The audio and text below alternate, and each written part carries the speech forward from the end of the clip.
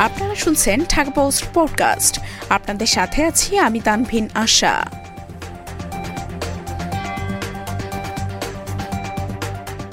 মেসিকে বাংলাদেশে আনতে উদ্যোগ।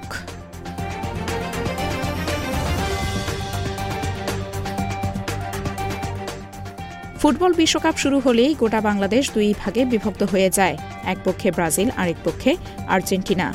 বাংলাদেশের মানুষের এমন লাতিন ফুটবল প্রেমের খবরটা এখন গোটা বিশ্বের মানুষই জানে। ফুটবল দিয়ে আর্জেন্টিনার সঙ্গে বাংলাদেশের বন্ধনে গল্পটা সমৃদ্ধ করতে যাচ্ছে আর্জেন্টিনার পররাষ্ট্র মন্ত্রণালয়। বাংলাদেশের আগামী বছর ফের দূতাবাস খুলতে পারে আর্জেন্টিনার পররাষ্ট্র মন্ত্রণালয়। 1978 সালে বাংলাদেশে আর্জেন্টিনার দূতাবাস বন্ধ করা হয়। এমন খবরের পর এবার নতুন আরেক উদ্যোগ। লিওনেল মেসিকে বাংলাদেশে আনার চেষ্টা চলছে।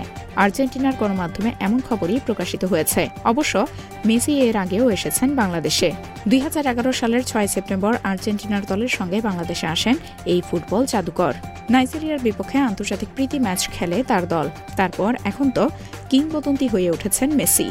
এবারের বিশ্বকাপের ফাইনালে উঠে এসেছে মেসির দল আর্জেন্টিনা। কাতারের লুসাইল স্টেডিয়ামে রোববার শিরোপা লড়াইয়ে ফ্রান্সের মুখোমুখি হবে 1986 সালের চ্যাম্পিয়নরা। তার আগে আর্জেন্টিনার সংবাদ মাধ্যম ক্লারিন বলছে, যেখানে সাদিয়া ফয়জুন্নেসা জানান মেসিকে বাংলাদেশে নিয়ে আসার আগ্রহের কথা।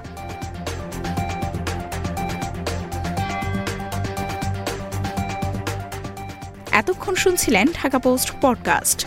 দেশ বিদেশের সর্বশেষ খবর জানতে ভিজিট করুন www.dhakapost.com।